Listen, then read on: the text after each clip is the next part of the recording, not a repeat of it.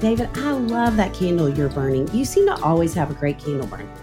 I am very aware of how a room smells. When you've spent over a decade with a 75-pound Labrador Retriever and 2 teenage boys, you start to worry that your house smells like the inside of a gym bag. I would imagine so. You know what I wish we'd had for the last decade? What? That Puro Air purifier we now own and use all the time. I love my Puro Air too. Did you know that indoor air quality can be up to 100 times dirtier than outdoor air? Yes, I lived with 2 teenage boys. I can 100% testify to that. In 30 minutes, this device will remove allergens, dust, smoke, dander, and gases from the room. Gases from a preteen boy? I'm dreading when my nephews start making those gases. Just you wait. Thankfully, Puro Air uses a stronger type of filter called HEPA 14 that filters pollutants at a microscopic level and is backed by scientists from Harvard and MIT. You wouldn't drink unfiltered tap water, so why would you breathe unfiltered air?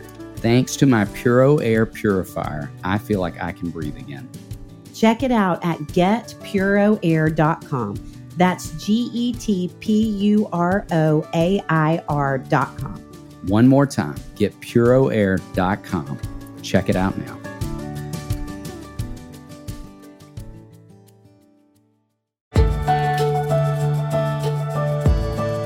Welcome to the Raising Boys and Girls podcast. I'm Sissy Goff. I'm David Thomas. And I'm Melissa Trevathan.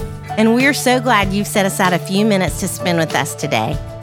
In each episode of this podcast, we'll share some of what we're learning in the work we do with kids and families on a daily basis at Daystar Counseling in Nashville, Tennessee. Our goal is to help you care for the kids in your life with a little more understanding, a little more practical help, and a whole lot of hope. So pull up a chair and join us on this journey from our little yellow house to yours. The Raising Boys and Girls podcast is brought to you in partnership with Minnow. Minnow provides meaningful screen time and shared experiences for families to help you grow in your faith together. Check them out at podcast.gominnow.com. That's podcast.gominno.com.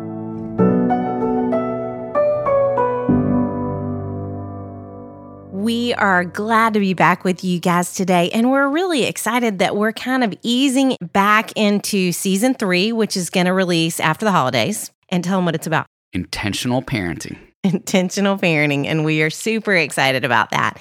In the meantime, we felt like with the holidays coming up, it would be great to talk about some things like Thanksgiving and the entitlement that can lurk in during the holidays and Christmas. So we're going to be having a few episodes in the next few weeks, but in this day and time, it really felt like we couldn't have a podcast between the three of us and not talk about mental health right now and what's going on with kids and families as a result of COVID.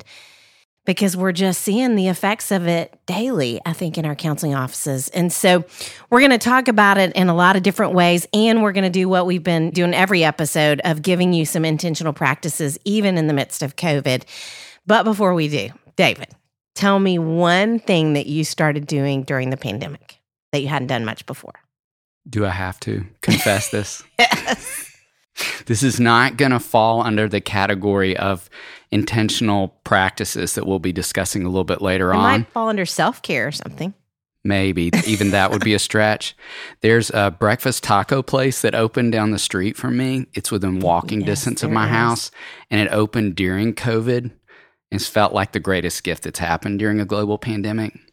Now, I did mention I have to walk there, so I'm walking there and walking home. So there is some exercise involved in the process, but I don't know that it's countering the amount of breakfast tacos that I'm consuming.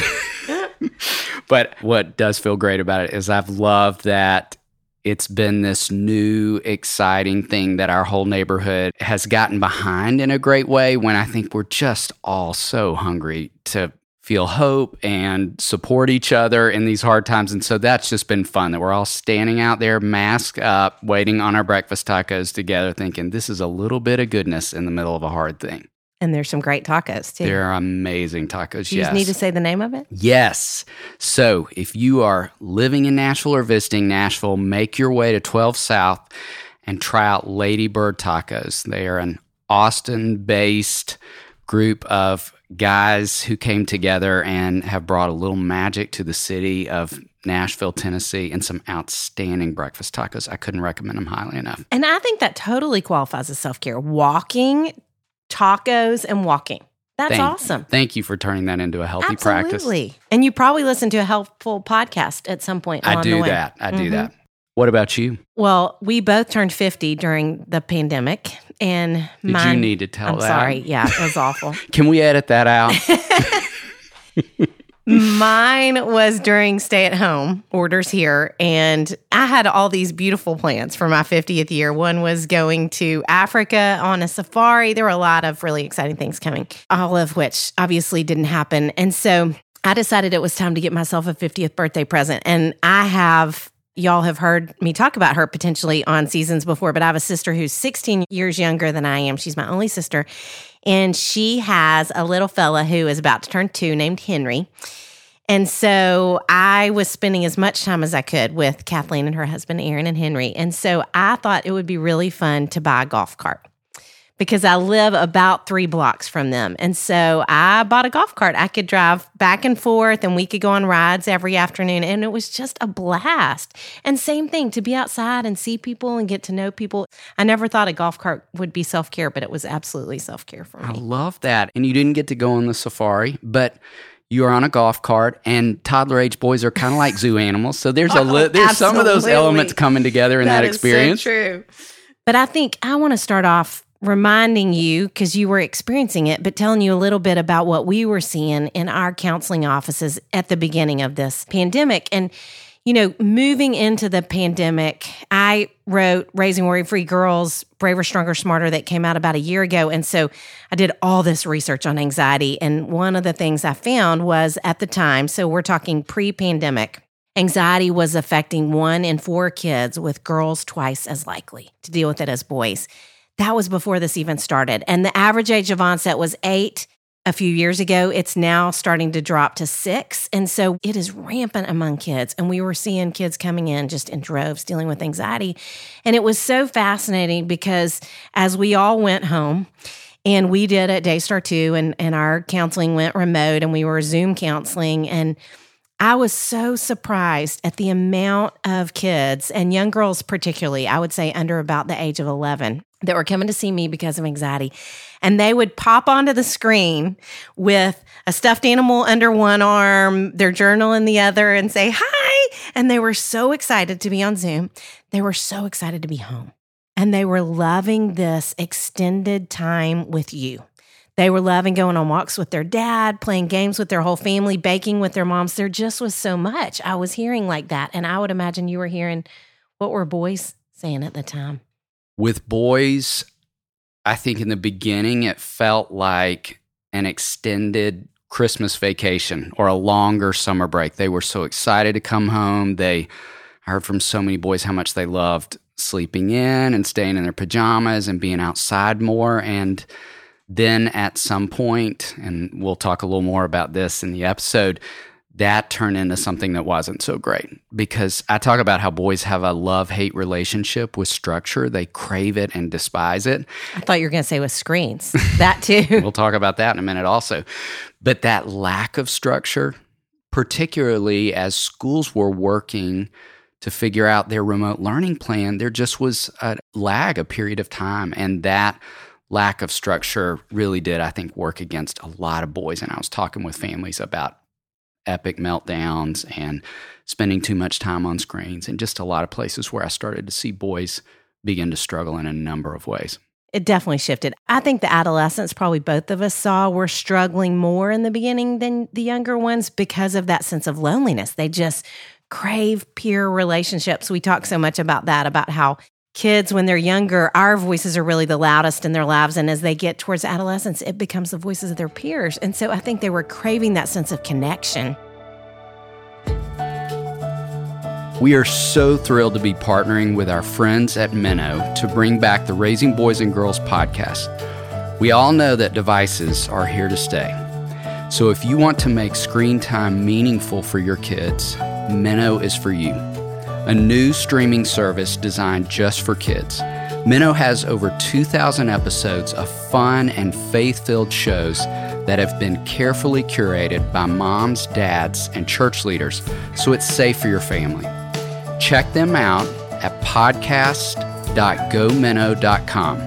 That's podcast.gominno.com to start your free trial.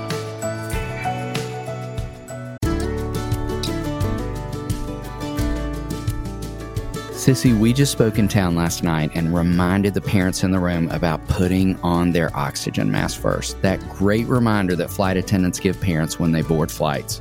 With summer rolling around and kids home more hours of the week than ever, that reminder feels so important. A hilarious dad who works from home told me last night at the book table that when school ends, sometimes his sanity does as well. You know who could help that dad out? Our friends at Wendy. Wendy is here to help parents relieve the stress in finding high-quality sitters when they need them. I am talking daily with parents who are worried about summer childcare logistics. Wendy offers a nanny service where they match college students with families for the summer. We all love summer, and your kids especially love summer, but we lose the consistent schedule of kids in school. This creates all kinds of problems. Thankfully, there is a solution to this problem. Wendy, that's WYNDY, is an app that connects families to college student nannies literally in minutes. These college student nannies are background checked, interviewed, and honestly just awesome. Wendy has been around for 7 years. Over 20,000 families have used Wendy to complete more than 140,000 jobs. There are hundreds of qualified college student nannies on Wendy ready to work near you. Families have greater childcare needs in the summer, and college students are looking for jobs. Wendy is here to match families to these college nannies. Everybody wins. This could be part-time or full-time. Wendy has a match for your needs. All you have to do is go to wendy.com/RBG to start a search for a nanny, and as a special offer, they are going to knock $50 off your search if you go through that link.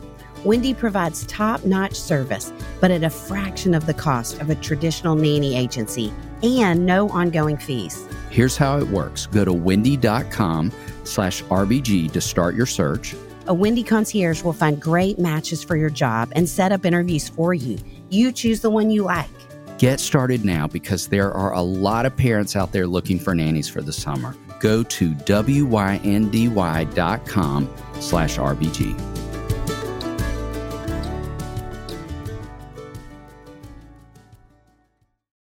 I think the two things that we would say really have been such a problem have been, at this point, the loneliness. And it's not just the teenagers anymore. It's younger kids, too, that I think are really struggling from that sense of loneliness and the unpredictability. Like you said, I mean, I think that structure helps boys thrive in a lot of ways, but it also, structure helps kids who are anxious, and the lack of structure and the unpredictability both. So are we going back to school? When are we going back to school? We went back to school. Now we're not back to school. You know, there's just that sense of they just don't know what's happening. And even their schedules when they're at home are unpredictable to some degree. And unpredictability really is a breeding ground for anxiety. And so I think we are seeing the numbers on both of those things rise. And so many more kids talk about suicide than we were seeing previous. And so I think that has all shifted. And now even the statistics, and David, you can speak to some of that, I think they're showing evidence of what we're seeing on a daily basis in our office too. Yes. And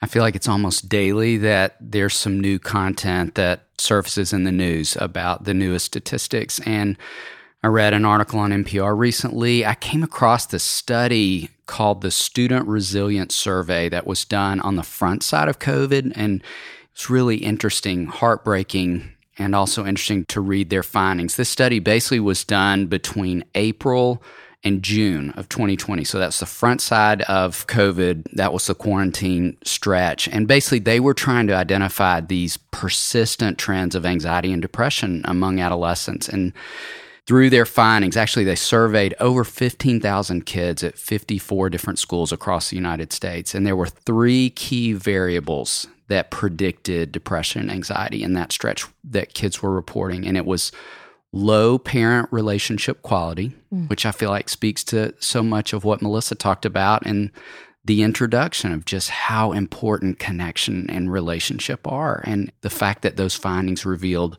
that first, I think, just confirms that. The second was low structure of days, which is exactly what you're speaking to, and all the ways that I heard parents reporting that. In fact, I mentioned the extended Christmas vacation. I had a mom say a version of that too. She said, I can remember hitting a point about week 3, and she said it felt almost identical to what I feel at the end of Christmas vacation every year. Like, it's so fun, and we've been sleeping in and staying in our PJs and baking a lot and playing board games.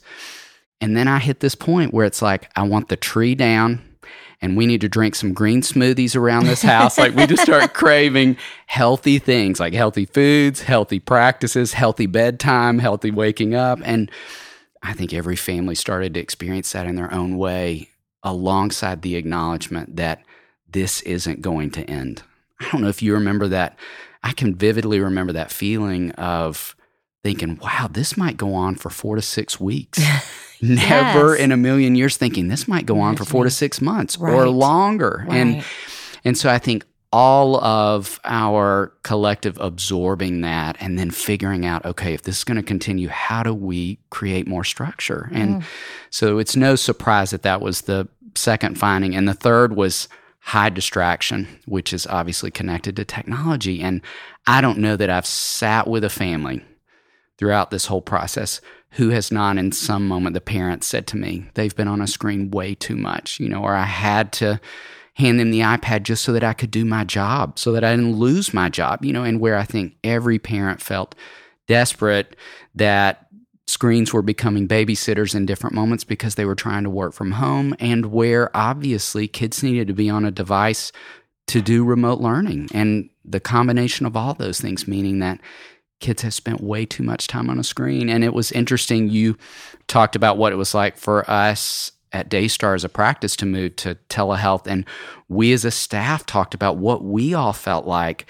as we were sitting in front of a screen all day, and how all of those things we talk about when we teach classes on technology, I was experiencing. Like, I could feel something different happening in my brain and my body. I needed counseling myself at the end of counseling. No, every day I was in such a bad mood. I know. Yes. And I was thinking, we have all the resources of adults. How much more this is impacting kids and teenagers who are camped out in front of a screen. And so none of those findings were surprising. I think all of those findings are important, even as we think about taking steps forward in how we navigate that. And we mentioned in the first episode that we want to move toward, at the end of every episode, some intentional practices. And Sissy, why don't you start us out? Talk about some of the ways we could continue to be intentional in this time.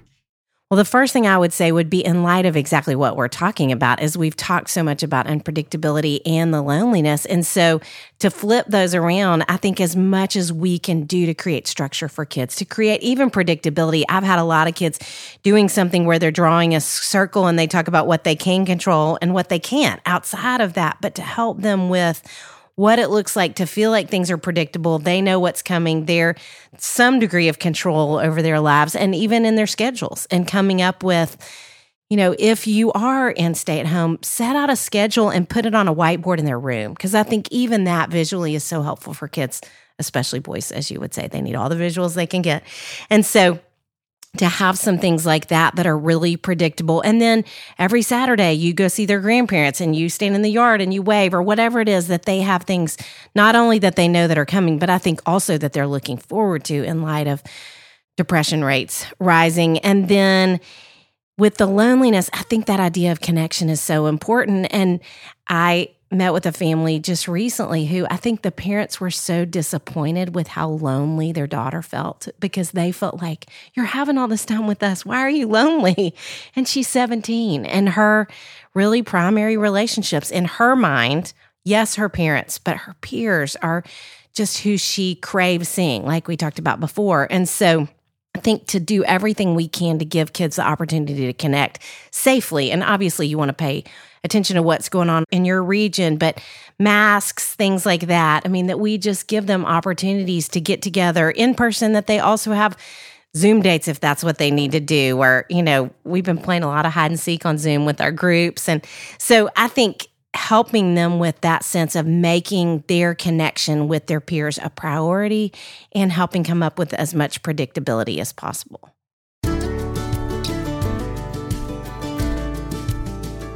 shout out to Claritin for supporting this episode and providing us with samples. Yes, for the samples, because seasonal allergies are no joke in the state of Tennessee. Or Kentucky, where I spend the summers at Hopetown. I spend most of the summer outdoors and could not function without allergy relief.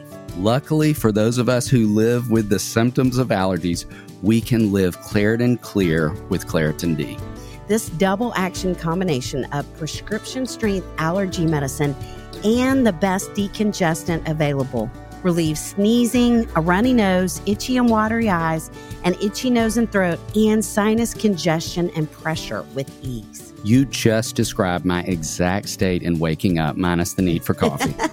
I've been taking Claritin D for my allergies for years, and it's been an absolute life changer. I can be outside with the kids at camp without my eyes watering like a fountain, and I can speak without feeling like a frog has jumped into my throat. But at Hopetown, a frog could jump into your boat or your bed, and Claritin can't really help with that. That's true, but they've got allergies covered. Ready to live life as if you don't have allergies? It's time to live Claritin Clear. Fast and powerful relief is just a quick trip away. Find Claritin D at the pharmacy counter. Ask for Claritin D at your local pharmacy counter. You don't even need a prescription. Go to Claritin.com right now for a discount so you can live Claritin Clear. Use as directed.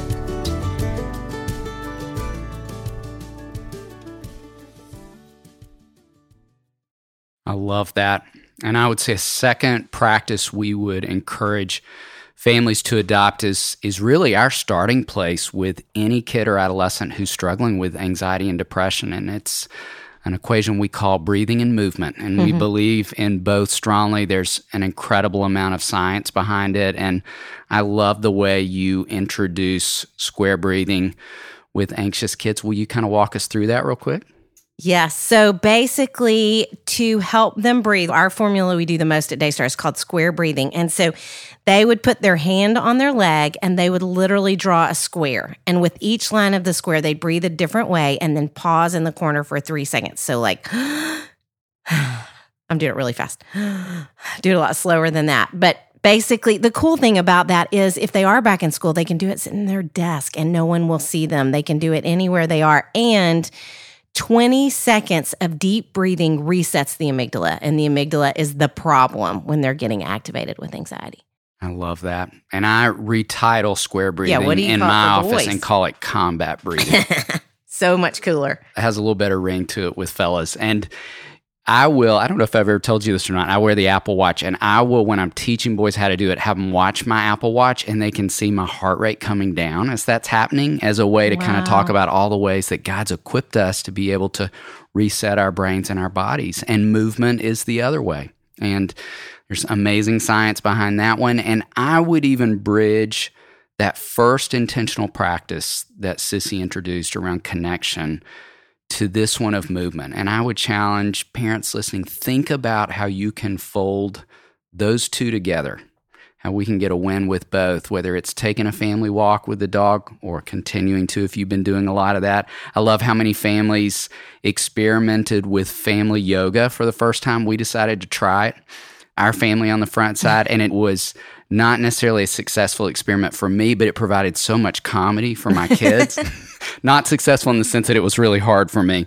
I need to do more of it, but a lot of comedy for my kids to watch me try. I talked to the family who they set up an obstacle course throughout their house. Every room had a different obstacle, and they all ran through it, like not just for the kids to do, but they all ran through it. And the mom and dad were showing me photos, and it literally looked like the set of America's Ninja Warrior. I mean, it was awesome. And so I think be creative in how you can approach movement that also builds connection. I think that one's important. And tell us about another idea. The last one we would say, y'all, and we apologize, we always do this to you, but it's what you get when you have counselors that are hosting a podcast. But when we were talking about an epidemic before the pandemic, one of the statistics I discovered was that if, as a parent, you have anxiety, your kids are 7 times more likely to. And some of that is something that's going on in our brain called mirror neurons, where from their earliest stages, they're actually mirroring your words, your actions. They pick up on your emotion. If you're not even saying it, they pick up on your emotion. And so one of the most important things you can do in the midst of this pandemic is manage your own anxiety.